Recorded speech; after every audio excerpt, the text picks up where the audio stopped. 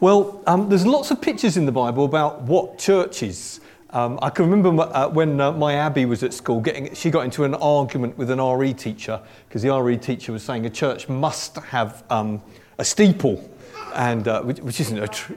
And stained glass window, must have those things. And so she was only little, she was only kind of 6 or 7, but she got into a kind of slight argument with her teacher saying, no, our church isn't like that. We meet in this hall or that hall and all of that. But of course, the Bible doesn't say a great deal. It doesn't say anything about stained glass windows. You can like them or not like them. It doesn't say anything about steeples. But it doesn't say much about style. We have our own preferences, but it doesn't say anything about, mentions the word hymn once or twice, but we're not quite sure. It certainly wasn't Isaac Watts When I Survey, because that hadn't been written yet. So we're not quite sure what that meant in that context. It doesn't say much about liturgy or whether you wear special clothes, whether you have to get into your Sunday best, as I used to as a child, or whether I'm more relaxed. It doesn't say anything about that. That's kind of cultural, isn't it? If you go to other cultures, people look magnificent on Sundays, and then you come here and you got me. So, it doesn't say much about that, but the Bible does use a lot of picture language, a lot of metaphors about what church is. And most of them are kind of us words rather than me on my own words, if you know what I mean. So can you have a flock of sheep on your own? No. So the church is God's flock. And another one is in Revelation, it says the church is like an eternal city. Can you have a city on your own? No, quite obviously you can't really. An army of God. Well, an army's a bit feeble with one soldier on his own. It's a bit vulnerable. It's a corporate picture. How about this? A house made up of many stones.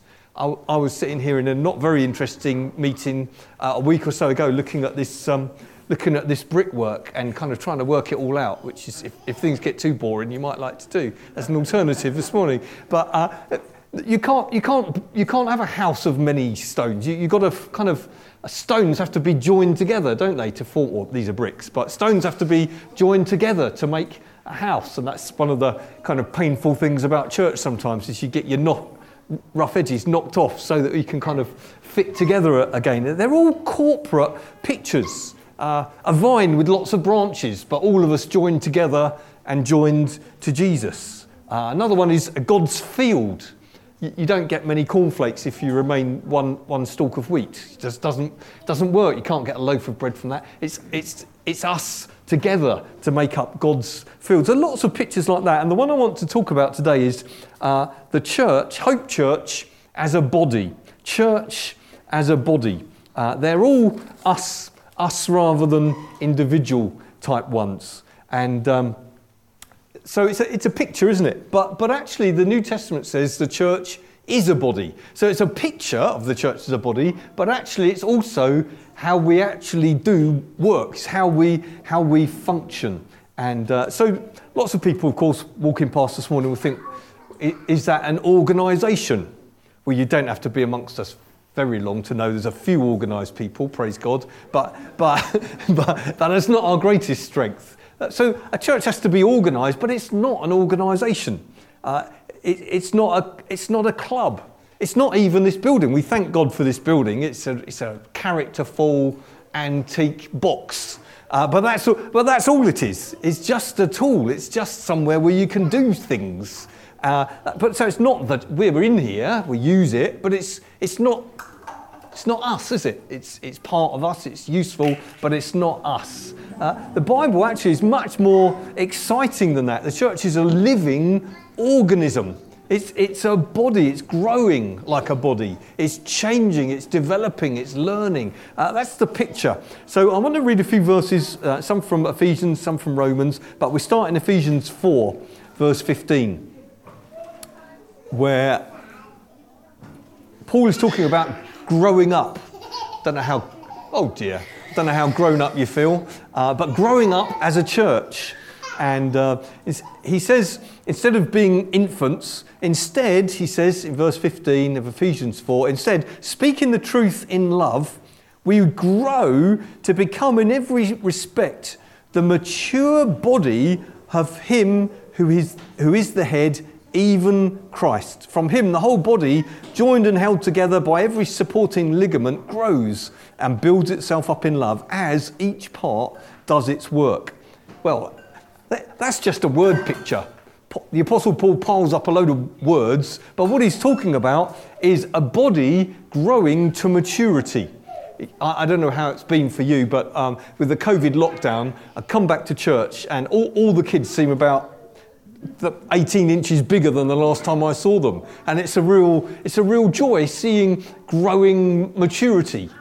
Some of the rest of us, you come back and think, oh, he's a bit greyer than last time I saw him. Or maybe he's a bit chubbier than last time, or whatever. But a body matures. It changes all the time. And he's saying here that the church is like the body of Christ. That's the picture. He's the head. He's that bit. And our body, your body does what your head tells it to. You reach out to catch a ball. You do this, you do that. In fact, if your body stops doing what your head tells it to and starts going absent without leave, there's something a bit wrong, isn't there? That you know you're ill when your body kind of stops doing what you want it to. And as you age, it gets a little bit more like that, I suppose. But actually, the role of the head is to tell the body what to do. And the body does, the head says, make a cake, mow the lawn, and your body does it. It's all mysterious and we're wonderfully put together, the Bible says. Fearfully and wonderfully made, crafted together in our mother's womb with all the potential for life and growth. But our job, and it's the same with the church, our job is to do what our head tells us to do, to express the will and the works and the words of Jesus on earth. Jesus is ascended into heaven. His body, you get the picture? The head's in heaven. His body is on earth to do the will of Jesus, to express his desires, his thoughts, if you like. That's what the picture is. It's quite exciting, isn't it? You thought you just got to go to church. Oh, I didn't like this week's songs as much as last week's songs. And all of that kind of thing. That's not the point at all. That's just an activity to worship, and I love worshipping. Our job is to do God's will on earth, to express his kingdom will on earth. We're the body, he's the head. So that's and what he says here, and we'll look at, is we've all got a place to find, a contribution to make, because we all fit into a body. And I don't know about you, I got a splinter. I've got a war wound now. I got a splinter.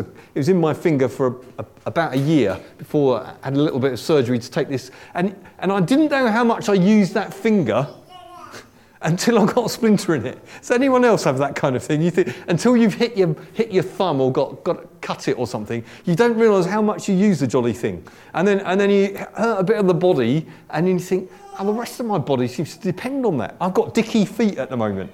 Technical term, because don't know what's wrong with them, but you don't realise how you kind of go to do something, you think, I can't do that, feel a bit of a wally, because you need your whole body to be fulfilling what it's supposed to do in order to work, don't you? So we've all got a place to find. We can't operate on our own. I watched a bit of The Addams Family. I don't know if you're familiar with that film, The Addams Family, the other day. And there's that little hand that scuttles around the house on its own, which I find quite amusing. But that doesn't work like that in reality, does it? You need to be part of the whole in order to work. And that's the picture here. He says, we've all got to be joined together. We can't go it alone. Occasionally you come across a believer in Jesus, a Christian, who thinks they can go it alone, but it's really hard work. It's like a coal that's fallen off the fire and grows cold. It's like a wildebeest that's lost the flock and is prey to lions. It doesn't work. It's like the Addams Family hand wandering around with no head to tell it what to do. It doesn't work. In fact, what he says here is there's no maturity without others. It's only as we're joined by what he calls every supporting ligament. You might not like to think of yourself as a ligament, but there you are. All the body is joined together. We're all joined to one another, and without that joining together, none of us get to be mature. It's quite a thought, isn't it? You know that irritating person that sometimes comes to your small group? No one's nodding. You didn't fall for it. Okay. But actually, we can't grow to maturity without that person. That's interesting, isn't it? Because that person teaches us patience and teaches us love and teaches us understanding. Oh, that's why they're like that. And blah, blah. We all need one another. And more positively, we all need each other's strengths and abilities in order to function as a body. So that's by way of introduction. I want to look at some kind of body-stopping attitudes from Romans chapter 12. So we're just going to read three verses from Romans chapter 12. And they address a number of attitudes that we have to address in order to function well and do the will of Jesus on earth. Romans 12, verse 3. Before these verses, he's just talked about individual Christians, all of us. And he says, offer your bodies to God as your worship.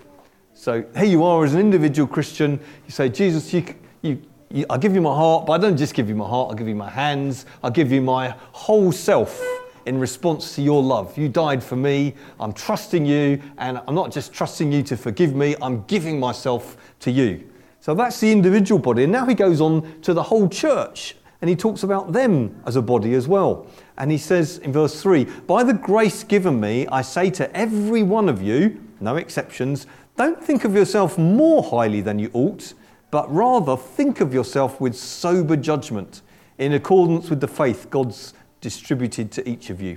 For just as each of us has a body with many members, many bits, and these bits do not all have the same function, so in Christ, though we are many, we form one body, and each member belongs to all the others. So that's the similar picture, isn't it, of the body needing to function. And he addresses a number of kind of attitudes which have probably caused trouble in this Roman church and can cause us difficulty as well. And the first one is pride. Don't come across it very often. He says, don't think too highly of yourself. In fact, he says, think soberly. Just occasionally you come across someone. I remember someone coming to me years ago in a different context and saying, God's really spoken to me about coming to serve with you. And then when they arrived, they didn't really want to serve at all. Really what they wanted was a platform.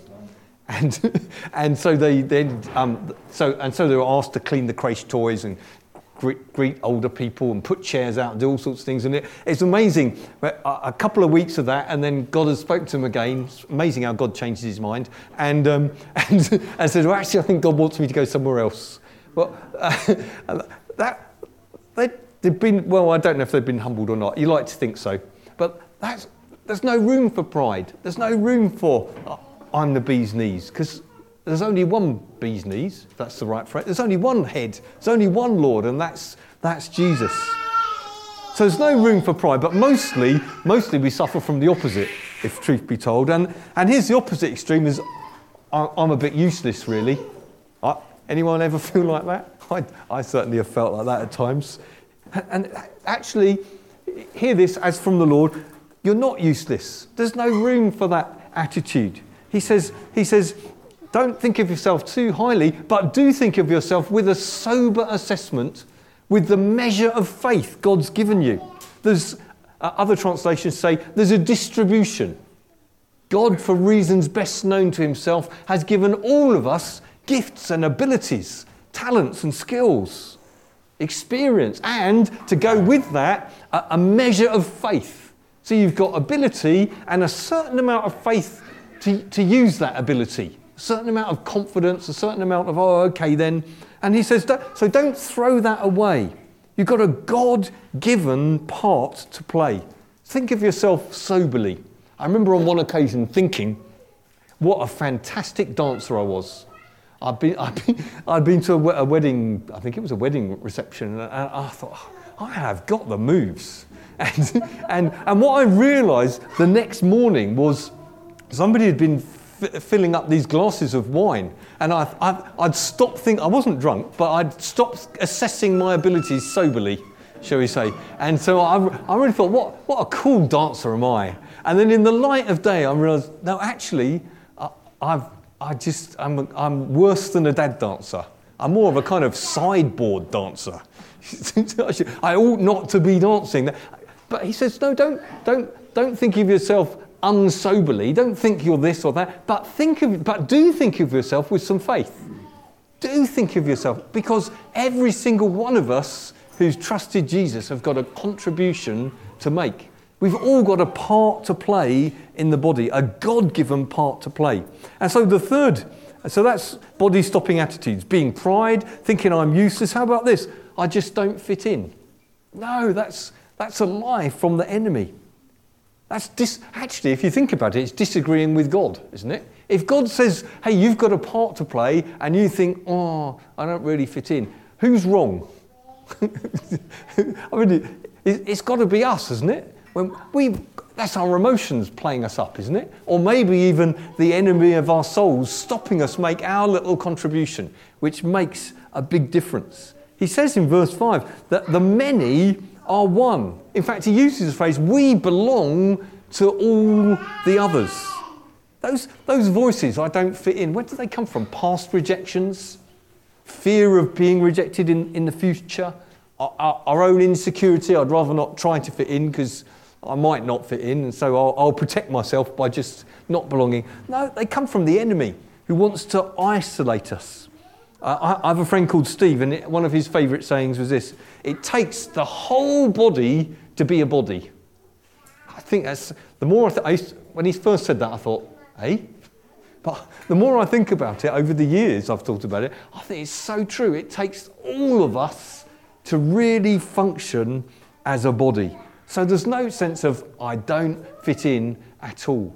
If you think about it, think about the number of contributions and gifts and abilities it takes just to be here this morning. It takes someone with a gift of helps an organisation to publicise things. It takes someone with gifts to put seats out, someone with technical knowledge to not only set up all the PA and the screen stuff, but also the technical knowledge when it goes upside down to put it all right again and know which things to plug in. And it takes so much, doesn't it? And normally then there's people with some gifts of teaching to help teach our kids upstairs, and some people who haven't got a gift of anything, but they want to help. That's a gift in itself, a gift of helps to do that. It takes so many different contributions. And then there's the unseen contributions. Those who notice the person that's a bit lonely and go and talk to them. Those who put a hand on someone's shoulder because you've noticed they're tearful. Someone who brings a prophecy, someone who has musical gifts. There's so much that goes on in the body of the church. So let's not give way to the lie that we're the gift, or that we've got no gifts, or that we don't fit in. How about this one? Have you ever done this one? Oh, but I just wish I was like them. Have you ever done that? I've tried to be a number of people over the years, and this is what I've found. They're all taken. Somebody else is being them. You can only be yourself. The truth is, God put you together in your mother's womb. He embroidered you in the secret place, Psalm 139. There's no point wishing you were anybody else. What you've got to be is the best version of you that you can be, because Jesus made you, you. Jesus died for you. He loves you. He chose you. He cares for you. So don't wish you're like anybody else. In fact, Paul goes out of his way to say we're all different. In verse 4, he says we've got different functions. In verse 6, he says we've got different gifts. So that time when you think, but I'm just not like the others. Well, no, you're not, because guess what? You're not supposed to be. You're supposed to be you. We're one, but we're not the same. So you too quote there, I hope you like that. We're all one, but we're not the same. So the thing to do is to have an adventure in being you, and have an adventure in discovering who that makes us together. Here's a fifth one. I don't need them anyway. That's our worst moments, isn't it? Oh, who needs them? That's another lie of the enemy, isn't it? Paul says here in verse 5, we belong to the others. In other words, you, with your personality and your contribution, your gifts and abilities, you actually belong to someone else. Someone else needs who you are. Someone else needs your gifts and abilities. That person that sprung to mind that wasn't here this morning, you think, wonder where they are. They need you to phone them up and say, oh, I missed you this morning. They need your encouragement. Do you see what he's saying? Imagine you had a knock on the door and it's the guy that brings the Amazon post to you, DPS or whoever it is, little lady around our way, comes around going far too fast in her Volvo, dropping off all these parcels. Imagine you open the door and she's got a parcel and she says, no, it's mine. You think, but it's got my name on it. It belongs... No, I mean, it's ridiculous, isn't it? You wouldn't have a postman that then doesn't give you the post and says it's him. And that's the kind of image we've got here, is our gifts and abilities belong to someone else. That gift of encouragement you've got belongs to the others. That gift of helping out belongs to the others. That gift of teaching children belongs to the others. Do you see what I'm saying? All our different abilities. The others need you. It's a bit like that wartime poster. You know, that one, wherever you go in the room, it's looking at you. Your country needs you. But actually, your church needs you.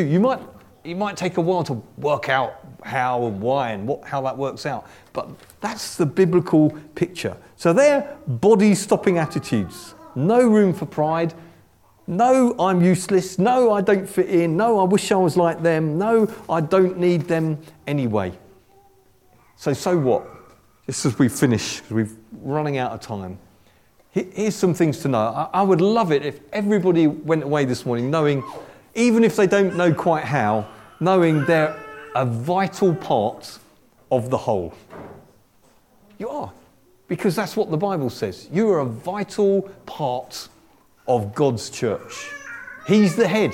You're part of the body if you've made him your head. If you've said, Jesus, be my saviour, be my Lord, then you're part of the body. They've just got to work out how it works. You're a vital part of the whole. Then there's a need for some sober self-appraisal. Think soberly, but think with faith. Use the faith that God's given you. Happy to pray for you. If you're not quite sure, talk to friends, talk to a trusted person. So I don't quite sure how I fit in, but know the truth. You do fit in. You're part of the body. There's a need to then say, hey, Lord, help me to fit in. Help me to step out. Help me to try a few things. Thirdly, be at ease with variety. Celebrate variety. I love it. I loved it. Was it last week? Can't remember last week when we had the spoken word. I loved that. I found it so encouraging from the mobile phone. It was just brilliant. Well, that's not my ability. It's somebody else's ability. But rejoice in it. Vive la différence. Enjoy each other's variety and gifting. And when you think, oh, not sure about that, well, let that provoke our thinking. Expand us. Be at ease with variety. Celebrate variety. Let's encourage the grace gifts that we see in one another. Catch someone doing something right and tell them how much you enjoyed it. Quite a lot of people quite good at catching people doing something wrong and telling them. No, let's catch people doing something right and say, I loved it when you did this or when you did that. And let's love Jesus' church, the body of Christ. I know Facebook's a mixed blessing, isn't it? But one of the things I noticed, I've got quite a few Christian friends and some non-Christian ones as well. Some of the Christian friends are very negative about other bits of God's church. Let's love the church of God in all its variety. Jesus died for the church. Jesus is building his church. Jesus is in his church. He's Lord of it. He's the head of it.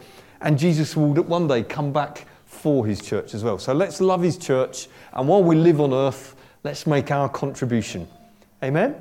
Amen. Can I just pray for us and I'll hand over to... don't know who I'm handing over to, actually. Oh, Josephine, sorry. Lee, sorry, I thought you said me. It's the mask.